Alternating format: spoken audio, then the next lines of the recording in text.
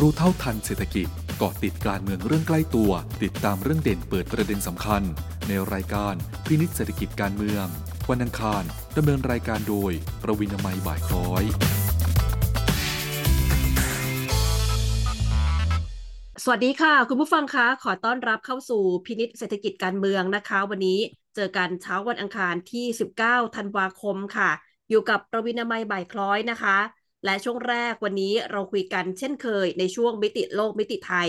คุยกันกับคุณกวีจงกิจถาวรนะคะและช่วงที่2เป็นช่วงของ TDRI ค่ะวันนี้มิติโลกมิติไทยช่วงแรกนะคะคุยกันประเด็นที่ประธานาธิบดีสีจิ้นผิงเพิ่งจะเดินทางไปเยือนเวียดนามมาเมื่อช่วงสัปดาห์ที่ผ่านมาวันที่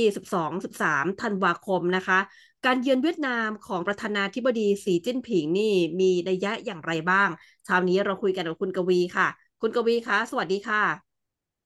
สวัสดีครับท่านผู้ฟังสวัสดีครับคุณประวินนามัยครับค่ะวันนี้คุณกวีช่วยมองหน่อยนะคะว่าการเดินทางของประธานาธิบดีสีจิ้นผิงไปเยือนเวียดนามมา2 วันนะคะแล้วก็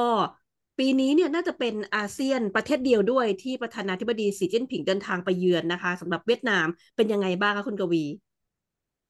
ก็ต้องขอชมว่าการเดินทางครั้งนี้ของประธานาธิบดีสีจิ้นผิงไปเวียดนามคู่ปรับนะครับได้ผลออกมาดีเลิศผมบังเอิญอยู่ในกรุงฮานอยด้วยนะครับแล้วก็เอ่อเกือบขึ้นเครื่องบินไม่ทันด้วยเนื่องจากว่าการเดินทางของประธานาธิบดีสีจิ้นผิงเนี่ยทางการเขาต้องบล็อกถนนไว้หลายถนนเลยแต่ดู ค่ะผลการเดินทางครั้งนี้เนี่ยประสบความสำเร็จมากๆนะครับใช้เวลาเพียง 48 ชั่วโมงสิ่งแรกที่เห็นอย่างชัดเจนก็คือว่าตลอดเวลาที่ประธานาธิบดีสีจิ้นผิงอยู่ในประเทศเวียดนามนะผู้นำคนนี้ยิ้มตลอดเลยภาษาค่ะร่างกายเนี่ยมันมันดูแล้วมันสบายอ่ะสบายค่ะใจนะไม่ทื่อตามปกติแล้วจะเห็นประธานาธิบดีสีจิ้นผิงไม่ค่อยยิ้มอ่าหน้าตานะครับเฉยๆ นะครับพออยู่ที่เวียดนามเวลาเจอเอ่อเลขาธิการพรรคของเวียดนามเวลาเจอนายกรัฐมนตรีของเวียดนามเนี่ยนะครับหรือเจอประธานรัฐสภาของเวียดนามนะครับอ่าภาษาร่างกายนั้นดีมาก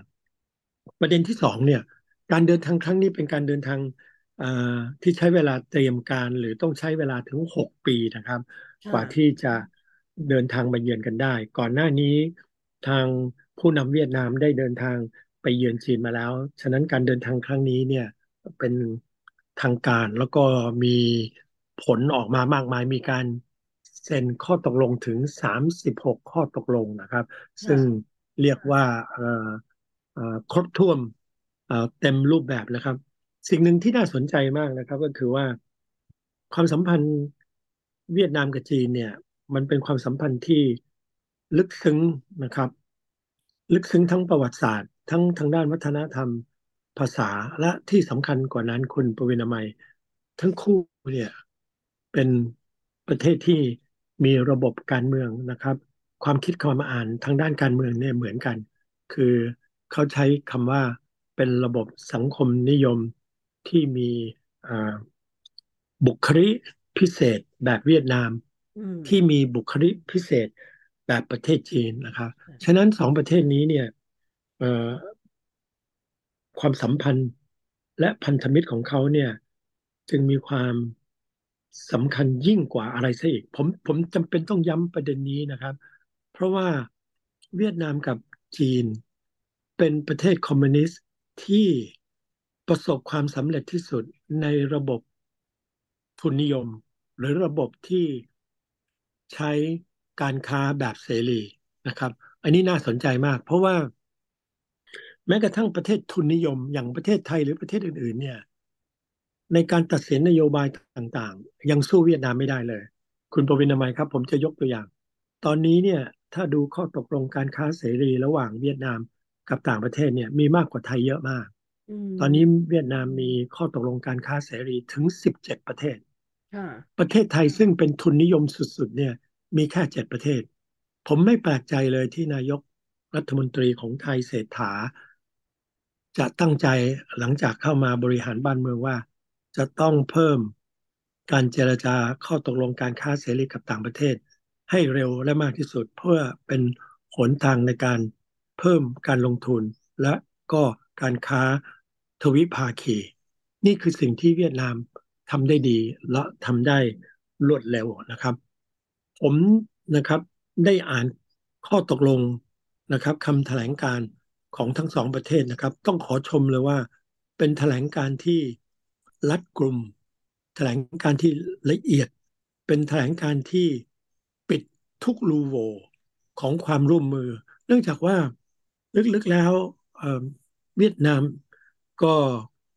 เกรงใจจีนก็เกรงใจเวียดนามนะครับอย่างที่ผมบอกทั้งสองประเทศเนี่ยเป็นประเทศคอมมิวนิสต์ที่ประสบความสำเร็จมากที่สุดถ้าเวียดนามล้มเหลวก็จะมีผลทำให้พี่ใหญ่พลอยจะล้มคลืนไปด้วยถ้าพี่ใหญ่เป็นอะไรนะครับเอ่อเวียดนามก็จะถูกกระทบกระเทือนไปด้วยฉะนั้นความอยู่รอดของสองประเทศคอมมิวนิสต์ที่ประสบความสำเร็จที่สุดในทุนนิยมเนี่ยจะต้องพึ่งพาอาศัยซึ่งกันและกันแน่นอนถ้าเราดูประวัติศาสตร์แล้วนะครับผมจำได้ตอนสมัยผมเป็นนักข่าวผมเคยเจออดีตนายกรัฐมนตรีเหงียนโคทักนะครับบอกว่าประวัติศาสตร์หลายพันปีที่ผ่านมาเวียดนามกับจีนเนี่ยรบกันถึง77ครั้งแต่ทางเหงียนโคทักก็อดจะบอกไม่ได้ว่าของเราเนี่ยชนะ44ครั้งผมยังจำได้ดีเลยนะครับฉะนั้นจะเห็นว่าความสัมพันธ์จีนกับเวียดนามเนี่ยเป็นความสำคัญที่ใกล้ชิดมีการเอ่อสู้รบตบมือกันเหมือนกับความสัมพันธ์ไทยกับเมียนมานะครับแต่ความสัมพันธ์ไทยกับเวียดนามตอนนี้มันมีเอ่อความหมายทางด้านภูมิรัฐศาสตร์มากคุณปวินามัยจะสังเกตเห็นว่าเวียดนามตอนนี้เนี่ยกลายเป็นซูเปอร์ดาร์ลิงของหลายๆประเทศอย่างเช่นสหรัฐอเมริกาประเทศจีนญี่ปุ่นรวมทั้งยุโรปด้วยเนื่องจากเวียดนามมีจุดยืนที่ค่อนข้างชัดเจนกล้าแสดงตัวตนนะครับเพราะไม่มีความขัดแย้งภายในพรรคเนื่องจากปกครองด้วยพรรคเดียวนะครับซึ่งประเด็นนี้ในประเทศอย่างประเทศไทยมาเลเซียนะครับหรืออินโดนีเซียเนี่ยอาจจะเป็นประเด็นนะครับนี่คือสิ่งที่สำคัญนอกเหนือจากนั้นเนี่ยการประชุมพบปะกันครั้งนี้นะครับทำให้ความสัมพันธ์ของเวียดนามกับจีนเนี่ยก้าวไกลแล้วก็ถูกส่งส่งเสริมเนี่ยให้มีความเข้มข้นมากขึ้นนะครับตอนนี้เขาอยู่ในลักษณะที่เขาเรียกว่าเป็นหุ้นส่วนยุทธศาสตร์แบบทั่วหน้าตอนนี้ทั้งสองประเทศเนี่ยตกลงกันซึ่งทำให้ผมแปลกใจมากว่าเขาเนี่ยจะสร้างชุมชนนะครับที่ มีอนาคตนะครับที่แชร์กันได้นะครับ Community with Share Future ซึ่งจะมีความหมายทางด้านยุทธศาสตร์อันนี้เป็นก้าวไกลมากๆนะครับซึ่งประเทศไทยเนี่ยกับประเทศในอาเซียนยังไม่ได้ทำนะครับแต่ในกรณีของเวียดนามเนี่ยเขายอมรับจีนโดยเอ่อครบถ้วนบริบูรณ์เลยครับอันนี้เป็นประเด็นที่แปลกใจไม่ว่าจะเป็นความคิดของจีนทางด้านความร่วมมือทางด้านพัฒนาความร่วมมือทางด้าน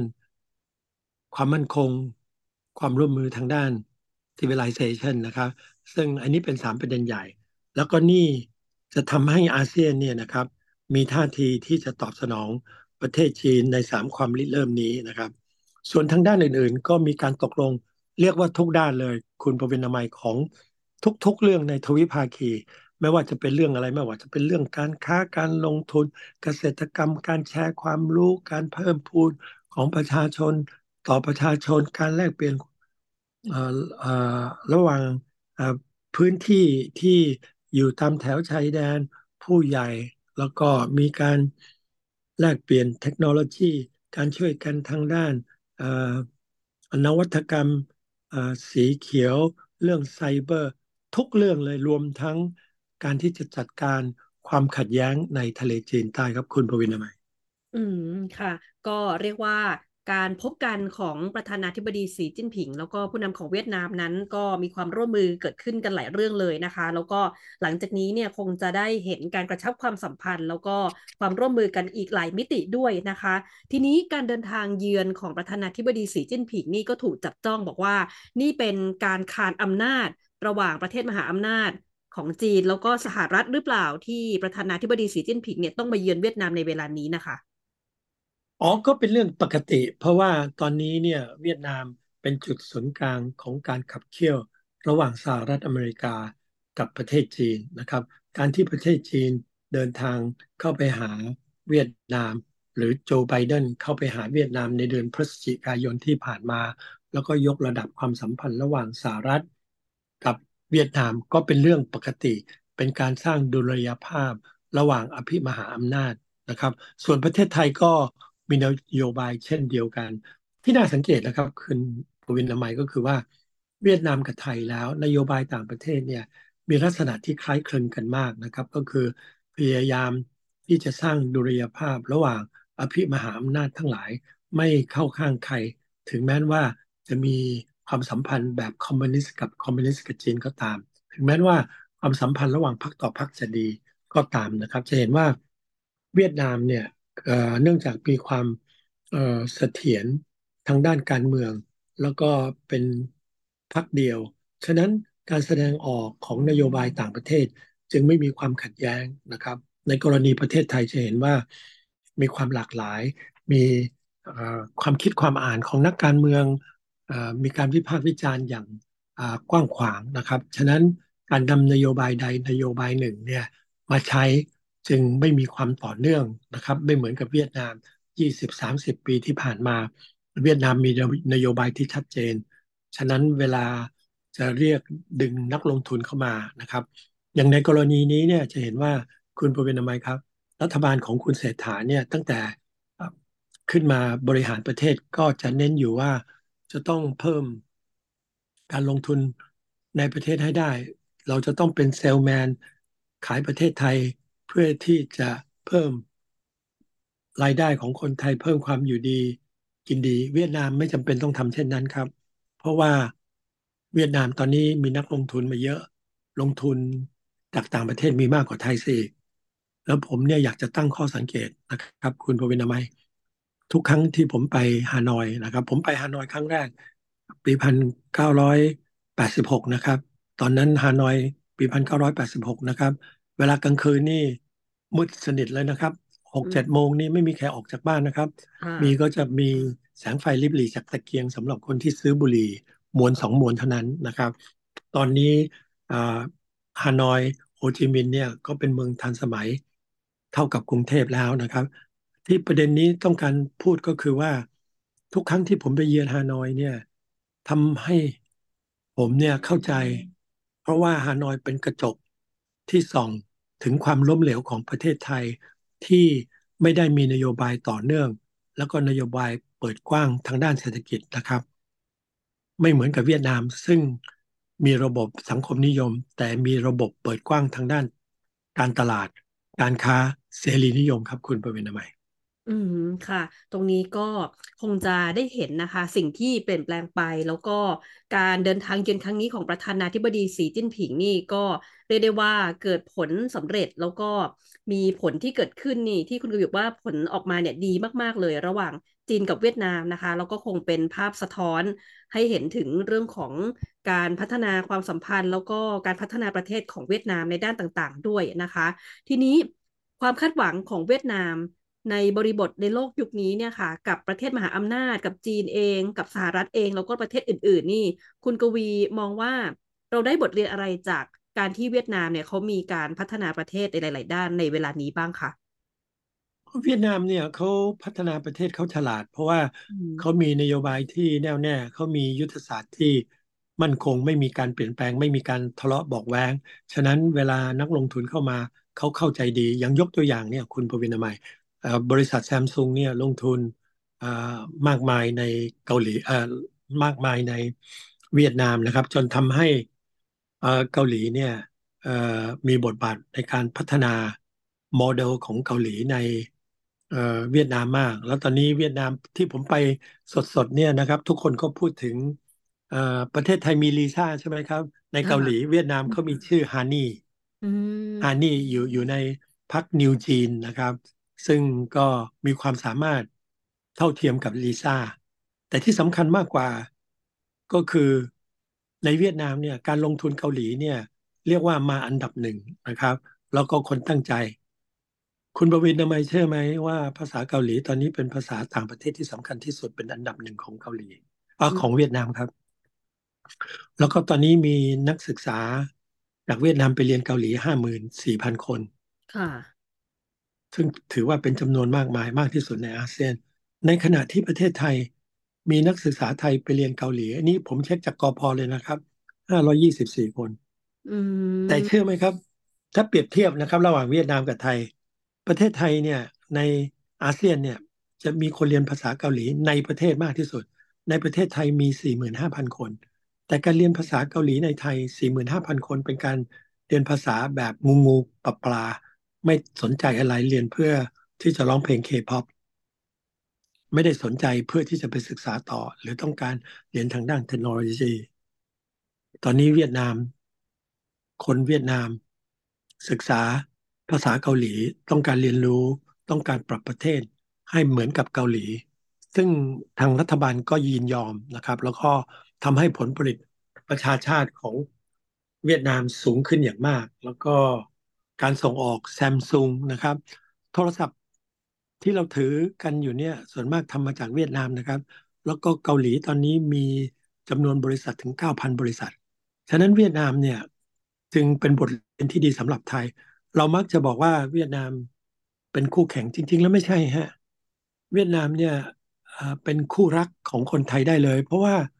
ไทยกับเวียดนามไม่มีปัญหาอย่างที่เราเคยวิเคราะห์กันในอาทิตย์ก่อนอืมๆตอนที่ท่านประธานรัฐสภาของเวียดนามมาเยือนไทยแล้วก็ประเทศไทยก็เปิดเวียดนามทาวน์เป็นแห่งแรกของโลกใช่ไหมครับฉะนั้นจะเห็นว่าความสัมพันธ์ไทยเวียดนามเนี่ย ร่วมมือกันเราสามารถเรียนรู้ซึ่งกันและกันแล้วก็สามารถปรับตัวสร้างเสถียรภาพแล้วก็ความเจริญรุ่งเรืองให้กับผืนแผ่นดินใหญ่ของอาเซียอาคเนย์ได้ครับคุณปวินามัยอืมค่ะอันนี้ก็คือสิ่งที่เราเห็นนะคะพัฒนาการแล้วก็ยุทธศาสตร์ของเวียดนามทีนี้บทเรียนที่ไทยเราได้รับนะคะจากการที่เรามองการเติบโตแล้วก็ยุทธศาสตร์ของไทยนี่ถ้าเทียบกับเวียดนามแล้วเป็นยังไงบ้างคะคือประเทศไทยเนี่ยตอนนี้ผมคิดว่ารัฐบาลชุดนี้เนี่ยเข้าใจดีแล้วก็ท่านเศรษฐาเองก็พูดว่าเราต้องแข่งกับเวียดนามตามจริงแล้วเนี่ยเราไม่จำเป็นต้องแข่งกับเวียดนามเราต้องแข่งกับตัวเราเองเราอืมจะต้องมีระเบียบแล้วก็นโยบายที่ชัดเจนแล้วก็ปราศจากคอร์รัปชันนะครับซึ่งเป็นปัญหาใหญ่มากนะครับการดึงดูดนักลงทุนนี่ไม่ใช่มีแต่โฆษณาไม่ใช่มีแต่โรดโชว์ไม่ใช่ดีแต่พูดนะครับนายกพูดอะดีชักจูงให้คนเข้ามาแต่สำคัญก็คือหน่วยงานที่เกี่ยวข้องจะต้องมีการปรับนะครับให้ทำงานให้รวดเร็วขึ้นนะครับอันนี้คือสิ่งหนึ่งซึ่งประเทศไทยเนี่ยสู้เวียดนามไม่ได้ก็คือการที่นำความคิดข้อตกลงไปปฏิบัตินะครับอันนี้สำคัญมากแล้วผมคิดว่าในช่วง3 เดือนที่ผ่านมานายกได้เน้นประเด็นเรื่องการลงทุนเน้นเรื่องการเชิญให้ต่างประเทศเข้ามาเพิ่มการค้าสิ่งที่ต้องทำต่อไปก็คือจะต้องมีแอคชั่นจะต้องปรับจะต้องมีมาตรการต่างๆเพื่อเสริมสิ่งที่ประเทศไทยได้ตอบแล้วก็ให้คำมั่นสัญญากับต่างประเทศครับ อืมค่ะตรงนี้ก็ทำให้เราเห็นนะคะทิศทางการเติบโตแล้วก็สิ่งที่ไทยมองเห็นจากเวียดนามในเวลานี้ด้วยนะคะทีนี้ในอนาคตนี่มองภาพไปสำหรับปีหน้าแล้วก็ในระยะยาวปีต่อๆไปด้วยนะคะคุณกวีมองยังไงสำหรับเรื่องของการเติบโตหลังจากนี้แล้วก็ยุทธศาสตร์ในเวทีโลกของเวียดนามนะคะเวียดนามเขามียุทธศาสตร์ที่ชัดเจนว่าเขาจะต้องการเล่นบทบาทนำในภูมิภาคในอาเซียนด้วยแล้วก็ปีหน้าลาวเป็นประธานของอาเซียนลาวก็เป็นเพื่อนรักของเวียดนามเวียดนามจะต้องเข้าไปช่วยนะครับแล้วตามจริงเรื่องนี้ที่น่าแปลกใจที่สุดก็คือว่าเวียดนามเห็นว่าบทบาทของไทยเนี่ยด้อยไปมากตามจริงแล้วเวียดนามต้องการให้ไทยแสดงบทบาทมากกว่านี้แต่เนื่องจากว่าไทยไม่ได้แสดงบทบาท มากเท่าที่ควรนะครับแต่ดูเหมือนว่ารัฐบาลชุดใหม่ของไทยคือรัฐบาลของชุดเศรษฐาเนี่ย ได้ประกาศอย่างชัดเจนว่าจะมีแนวนโยบายต่างประเทศที่เอ่อเชิงรุกมากขึ้นการที่มีเชิงรุกมากขึ้นก็จะต้องแสดงออกมากขึ้นการแสดงออกมากขึ้นก็จะต้องมีท่าทีที่ชัดเจนในเรื่องต่างๆไม่ว่าจะเป็นเรื่องทะเลจีนใต้ในเรื่องยูเครนในเรื่องฮามาสสงครามกับอิสราเอลนะครับในเรื่องต่างๆซึ่งประเด็นเหล่านี้ทางรัฐบาลและหน่วยงานที่เกี่ยวข้องไม่ว่าจะเป็นรัฐมนตรีต่างประเทศอ่าสำนักข่าวกรองหรือว่าสภาความมั่นคงแห่งชาติกระทรวงมหาดไทยนะครับทุกองค์คาพยพเนี่ยจะต้องพบกันแล้วก็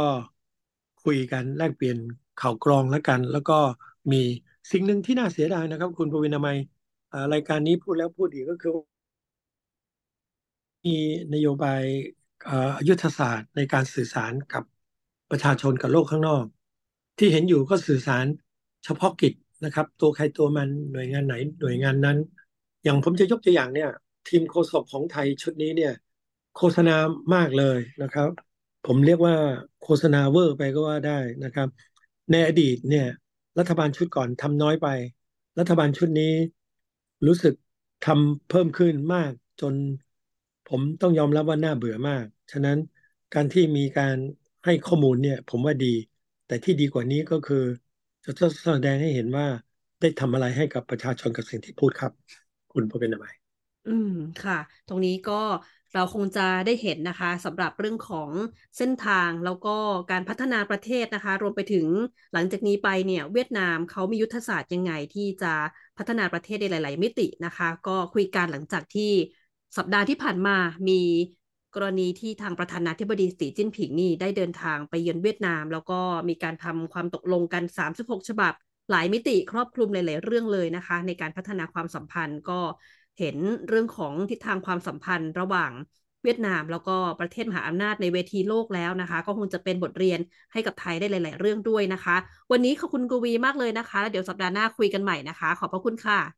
ขอบคุณมากครับ สวัสดีครับค่ะสวัสดีค่ะเช้านี้คุยกันนะคะกับคุณกวีจงกิจถาวรค่ะสำหรับประเด็นของเวียดนามนะคะเราก็จับตาดูแล้วก็คุยกันอย่างต่อเนื่องนะคะสำหรับเรื่องของเวียดนามในหลายๆมิติเลยล่าสุดนั้นประธานาธิบดีสีจิ้นผิงนะคะได้เดินทางไปเยือนเวียดนามแล้วก็มีข้อตกลงกันหลายๆเรื่องแล้วก็เวียดนามกับจีนนี่ก็บอกว่าจะร่วมกันพัฒนาชุมชนที่มีอนาคตร่วมกันในอีกหลายๆด้านด้วยนะคะวันนี้คุยกันกับคุณกวีค่ะขอบคุณคุณผู้ฟังสำหรับการติดตามนะคะสวัสดีค่ะ